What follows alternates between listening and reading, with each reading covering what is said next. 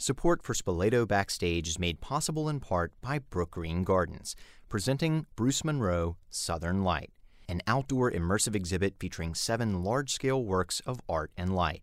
Now open Wednesday through Saturday evenings. Advance tickets are required and are available at brookgreen.org.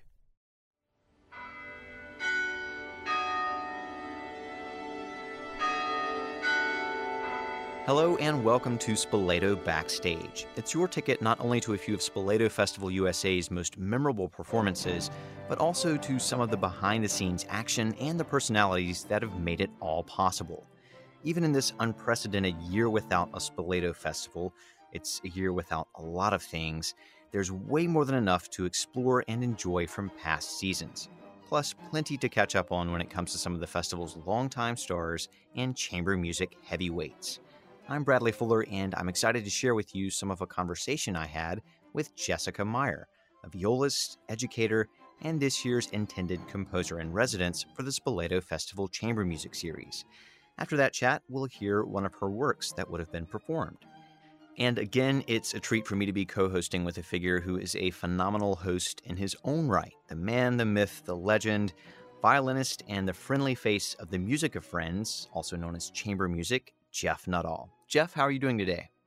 Bradley Fuller, great to be here. I got to say, I do look a lot better on radio. This is a treat.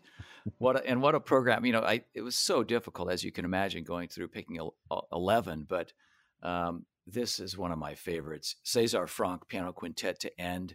And I have a soft spot for this piece. It's just so over the top. It's so exuberant. It's so romantic. It's just everything that music is. And Stephen Pressman is basically César Franck distilled into a human. This is one of my favorite pieces and with one of my favorite people. And we're in the middle is this CPE Bach, Carl Philipp Emanuel Bach sonata. And he was a quirky genius. We forget that CPE Bach was the Bach in Mozart and Haydn's time and had a huge influence on these other composers. But it's just so spontaneous and imaginative and quirky. And nobody plays this music better than Peja Mucievich, who, interestingly enough, will be playing it for us today. And we're going to open with 2 arias by George Frederick Handel, sung by Anthony Roth Costanzo. This is one of these people where you hear about them and they're supposed to be great. And then when you hear them and when you work with them for the first time, it's even more remarkable than the preconceived notions. I'll never forget our first rehearsal with Anthony. And to a person, our jaws just hit the floor in the rehearsal as he started singing. And we couldn't believe what was coming out of the mouth of this man. So we have to open Rompi I Lacci from Flavio, a tour de force of virtuoso singing, and a duet for oboe and countertenor.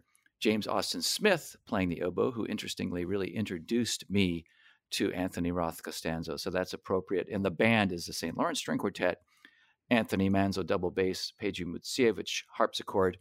And that will be followed by one of my favorite tunes of all time, Ombra Mai Fu from Xerxes. This is one of my favorite pieces of music, and I've never heard it sung more beautifully than by Anthony Roth Costanzo. Let's welcome him and our team of players to the stage now.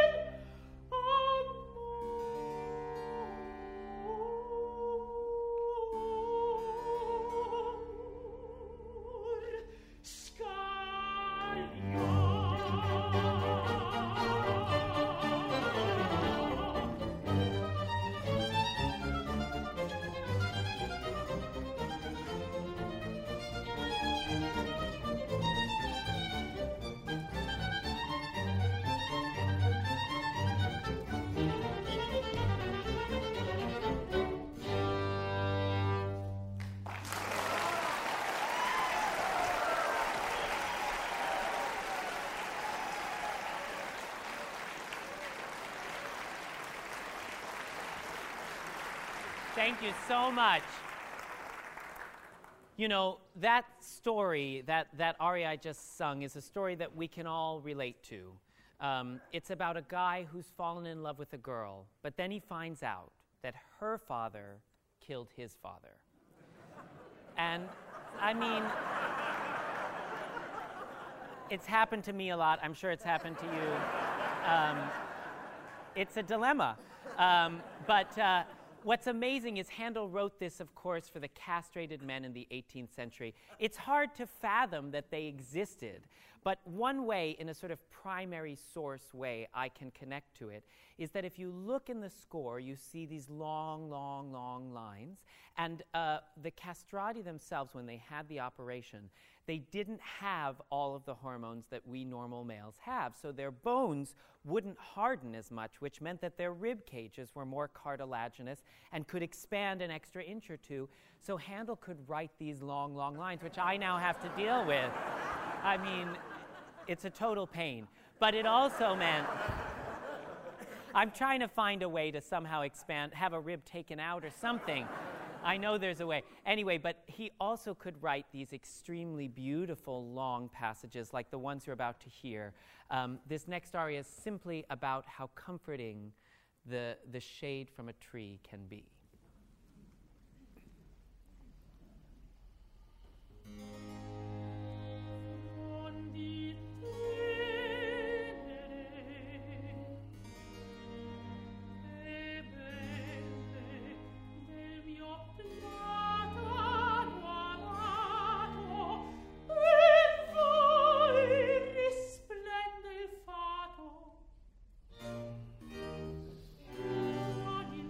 Di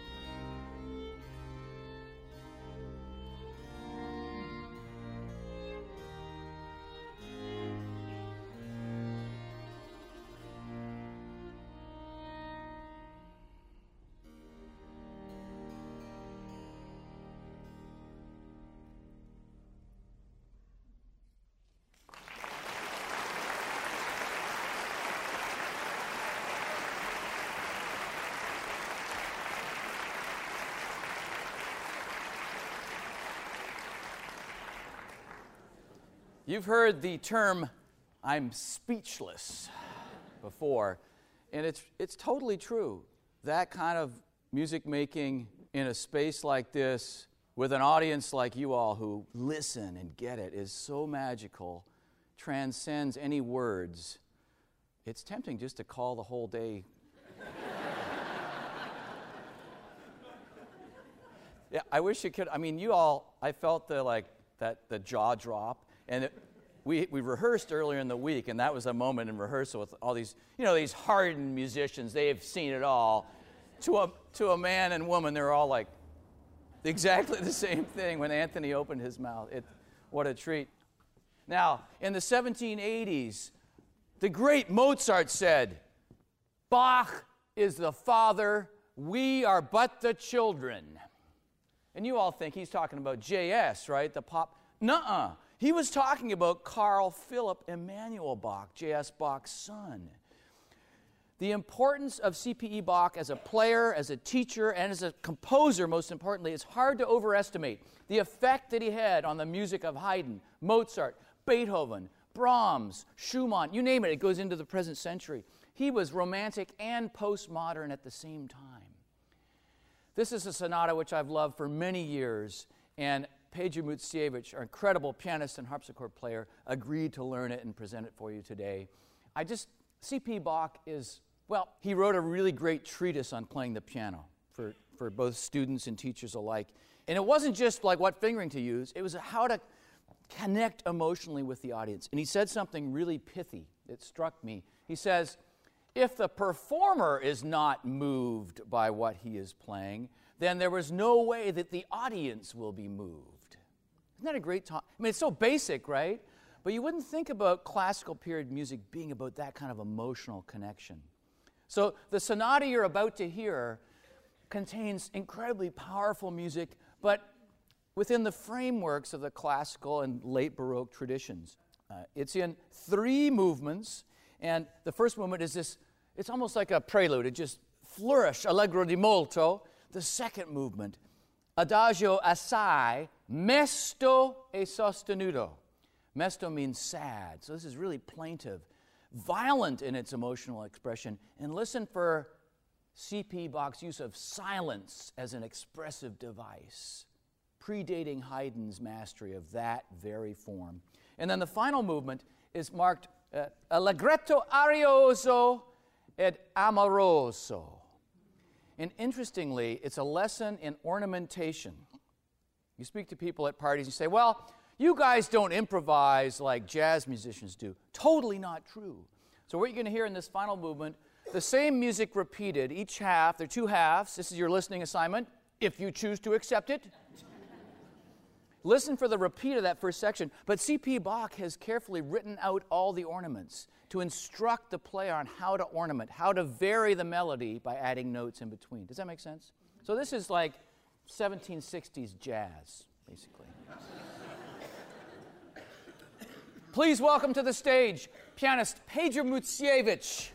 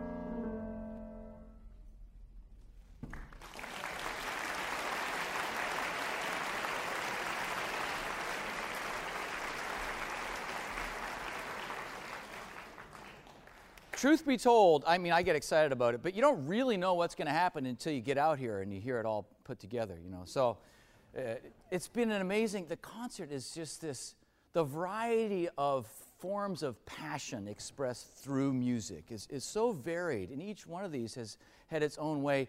This piece, the Franck Piano Quintet, is volcanic, the extremes of the passion.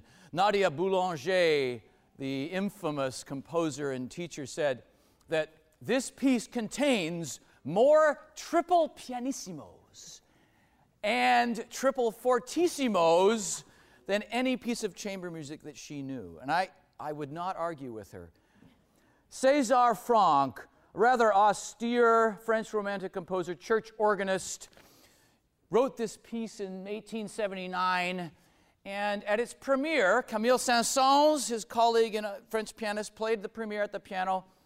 Music was dedicated to him. After the performance, he left the score and walked off the stage, disavowing any connection to this piece. He hated it. Now, it's not just about him not loving the piece.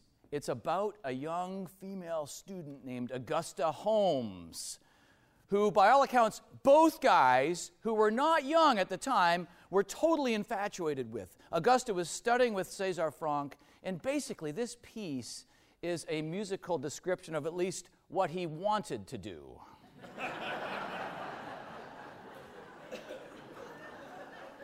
We're not entirely sure what actually happened, but the proof is in the fact that César's wife did not allow this quintet to be played during her lifetime. Yeah. It's in 3 movements. There's a slow introduction and then allegro first movement. The slow movement, the middle movement, is lento con molto sentimento. Multilingual audience today. That's very good. The third movement, allegro ma non troppo, ma con fuoco, with fire. One other tip. This is written in a form that César Franck really commandeered, the cyclic form. So you're going to hear a lot of these melodies return in various guises throughout not just the movements, but throughout the work as a whole. So nod knowingly when you hear that incredible tune from the first movement return in the final movement, and you go, cyclic form. My colleagues in the St. Lawrence String Quartet we're thrilled to have the return to our stage here of the pianist Stephen Prutzman. Please welcome them.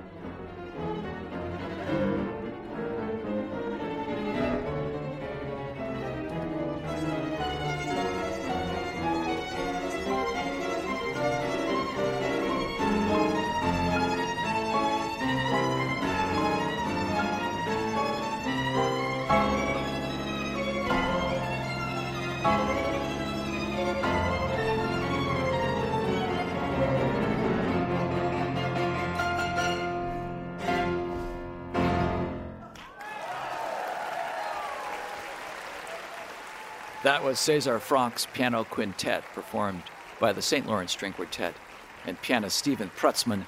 And I remember it was one of those hot days in Charleston. I was drenched with sweat after that 30 minutes. An exhilarating experience to be on stage and hanging on to the coattails of Stephen Prutzman. What an experience. That's why we spend all that time in the practice room, to be part of performances like that. And I think it's really clear that that practicing and effort really pays off, not only for the performers on stage, like you, Geoff, but also for those who are listening, whether in an in-person audience or tuning in. You know, Bradley, one of the really sad things about the festival being canceled this year is that our composer in residence to be, so to speak, Jessica Meyer, was going to write a new piece for the St. Lawrence String Quartet, and we're going to get to meet her and introduce to all our fans in Charleston. And of course, none of that will happen. I'm really hoping and have it in place that she will be back next season and will produce a new piece for the quartet. But I know she's really disappointed, and you also had a chance to talk to her about that and about the future. This chamber music series would have been another feather in her compositional cap. She's written for the Grammy-winning vocal ensemble Roomful of Teeth and the American Brass Quintet, among other groups, was commissioned by the Juilliard School for a project with the institution's historical performance program. And outside of her role as a composer, she engages with diverse audiences that span age groups, musical abilities, all as a leader of workshops and masterclasses. And like you said, just a few days ago, she joined me from her home in the Bronx of New York. Jessica, great to have you. How have you been these past few weeks? I know it's the question everybody's asking, but it really takes on new meaning in these times. It really does. I've been recovering from the fact that a lot of my concerts have been canceled, and a lot like Spoleto, and I was supposed to premiere a concerto that I wrote for myself, and a lot of the summer activities have been canceled. But out of that came a lot of wonderful time with my family, trying to get my son ready for high school next year. And I've been composing and performing a lot, just by myself, because I also perform a lot with the loop pedal when I'm not writing chamber music or writing for other people. So I've been able to hop online and do a couple of those concerts. So all's not lost, but even in this uncertain time, but we're trying to make the best of it. So just a little background, a loop pedal allows you to kind of layer different recordings of yourself all in one musical presentation? Yeah, so it's something that guitarists use mostly when they're on stage, where they'll play a rhythm or a riff and then press the pedal again and it'll keep repeating and they can layer a bunch of stuff on top of it. I use it in an orchestral way that actually served as kind of my training wheels as a composer. And I love, as a violist especially, to be able to show up anywhere and be able to give an hour-long concert with just me. And it also was a great enabling constraint composition-wise, because it forced me to be creative in my choices of how can I create contrast and structure and shape while writing for things that are constantly repeating. So you were already experienced at these one-person concerts before, everybody else started doing them with these from-home broadcasts of, as the necessity dictated. Yeah, I've done hundreds of them for a lot of people. So because, like I said, as a violist, there's not so much solo repertoire one would want to hear me do for an hour without anybody else. So, so it's been quite handy. So I could show up in different places as a composer and as an educator and as a violist and be able to do a concert, but then also help kids access their own creativity and do all the things that I do. So how did you get involved with Spoleto Festival and being this year's composer in residence for the chamber music series? Well, I think it started a couple of years ago when I wrote violinist Livia Son, who's a wife of Geoff Nuttall of St. Lawrence String Quartet. I wrote her and the fabulous virtuosic violinist of the Move Ensemble, which is a violin quartet. I wrote them a piece called In Equal Measure. And I got reacquainted with her because we had gone to Juilliard together a long time ago, but it was fabulous to see her in this new context. And so after having them perform this piece so wonderfully and make a YouTube video of it, and then I got to know her capacity at Spoleto, and it was just something that, we were talking about possibly for a while. And then I got the phone call in November that this was the year it was going to happen. And I was really excited. So I shuffled around my composition schedule and made it work so that I could write something for the St. Lawrence Quartet in honor of the 20th anniversary season. And what all were you trying to fit in for this year's Spoleto Festival? Were you going to, obviously you had some compositions on the program. How many of those were premieres? Were there any prior works? And were you going to perform some yourself? Well, I think the opening weekend, I was going to come in and play the tune that I did on my TED Talk, which is Source of Joy, so they could see the looper and how it's sort of a good crash course in the kind of sounds and textures that I like to combine. And then I was going to have a world premiere with the St. Lawrence String Quartet. And I was also going to perform Seasons of Basho with Anthony Roth Costanzo. And that's something I'm deeply sad about, because I know that being the opera star that he is now, he's too busy next year. So that won't be able to happen next year. But it's been nice getting to know him over the socials and just see his wonderful work. And this is a 2015 work of yours that you actually have a recording of. Yes. I released my first composer-performer album this year called Ring Out. And it was released in October, and super proud of it. And my good friend, Nicholas Tamagna, is a wonderful countertenor who also just had his debut at the Met this year. He's singing it. So it's out there, and hopefully finding more countertenors or sopranos who can play the piece at the moment. But that is one of the first pieces I've written besides this viola-cello duo. So I look at it very fondly because it's one of my first works. I remember being in Utah and going to a park because I was there for a teaching artist residency, and I went to the forest, and I remember sitting on a bench and thinking out loud to myself, like, this is the first piece I'm going to write. Like, this is, I started sketching it out then. And then it was sort of put aside for a while until this duo was written, and then I picked it back up. But I just remember it being a moment where I just started to stretch my composer legs. And so I have a very fond association with it.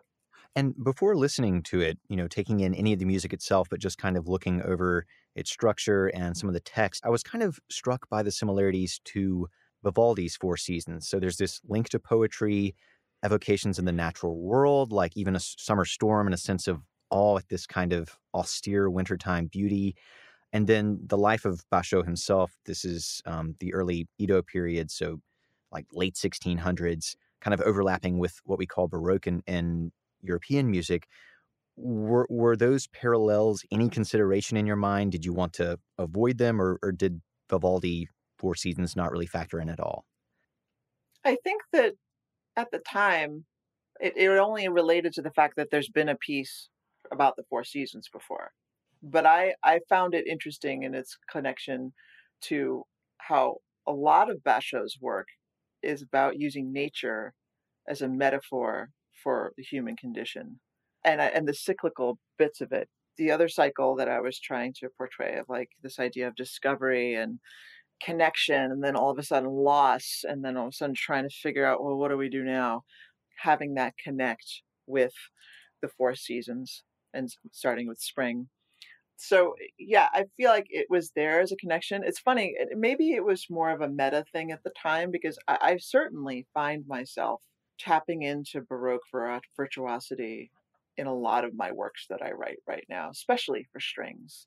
Maybe it was there as sort of like a hidden thing. But at the time, I was just mostly struck by the whole cyclical feeling of that relationships have, and how Basho just consistently refers to nature and the different seasons in his poetry.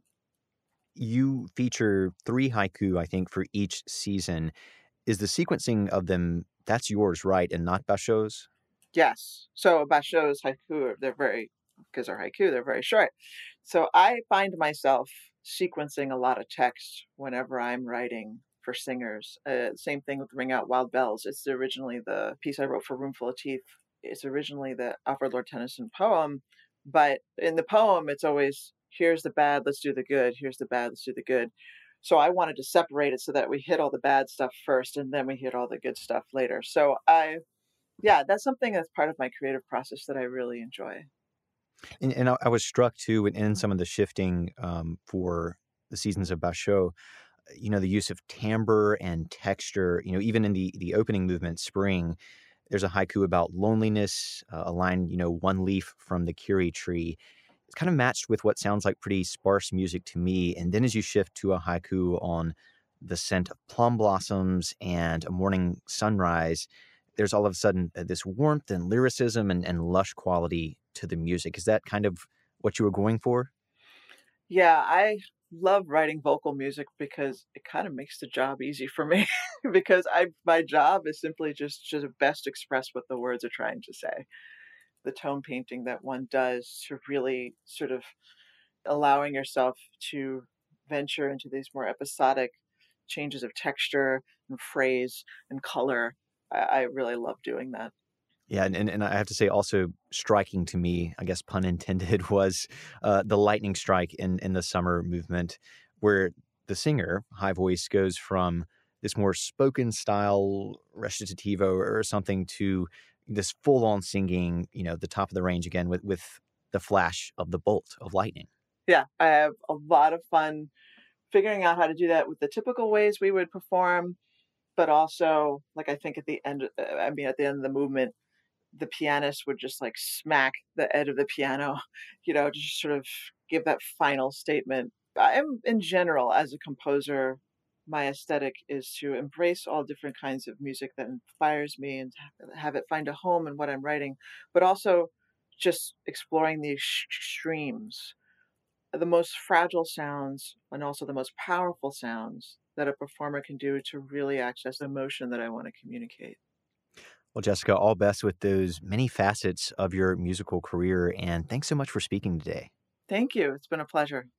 That was part of a conversation I had with Jessica Meyer, violist and composer, also the scheduled composer in residence for this year's Spoleto Festival USA Chamber Music Series. One of the pieces on the docket was her Seasons of Basho, which we were just talking about, and we'll hear it performed now by the composer herself playing viola, joined by pianist Adam Marks and countertenor Nicholas Tamagna. This is Seasons of Basho by Jessica Meyer.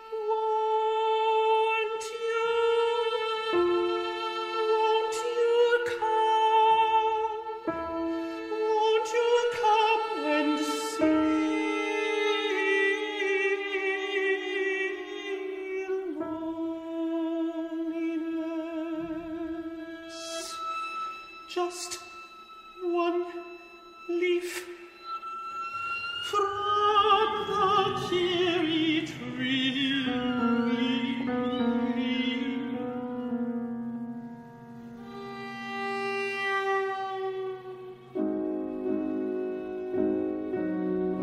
With plum blossoms and the sudden sun emerges.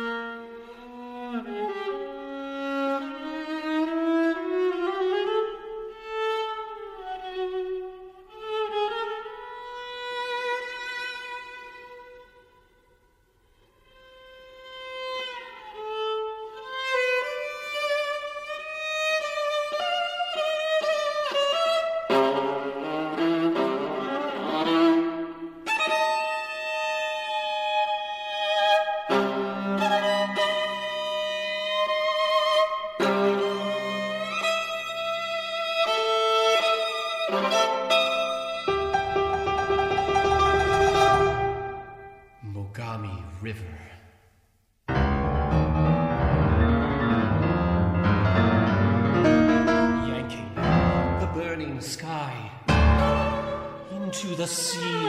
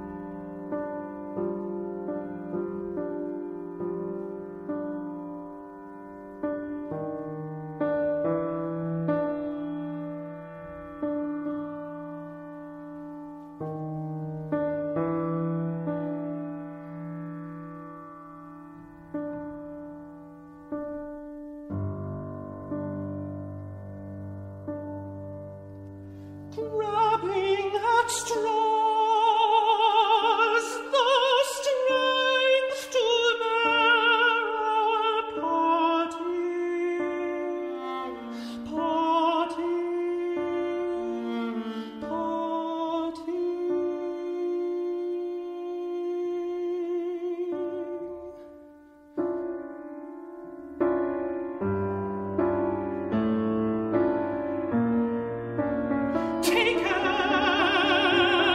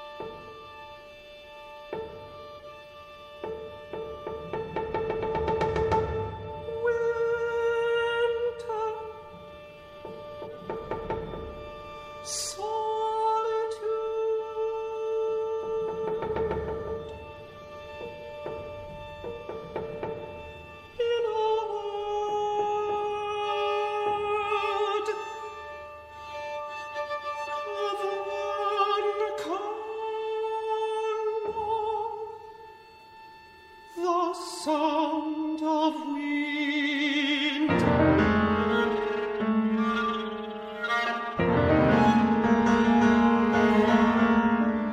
On the polished surface of the device.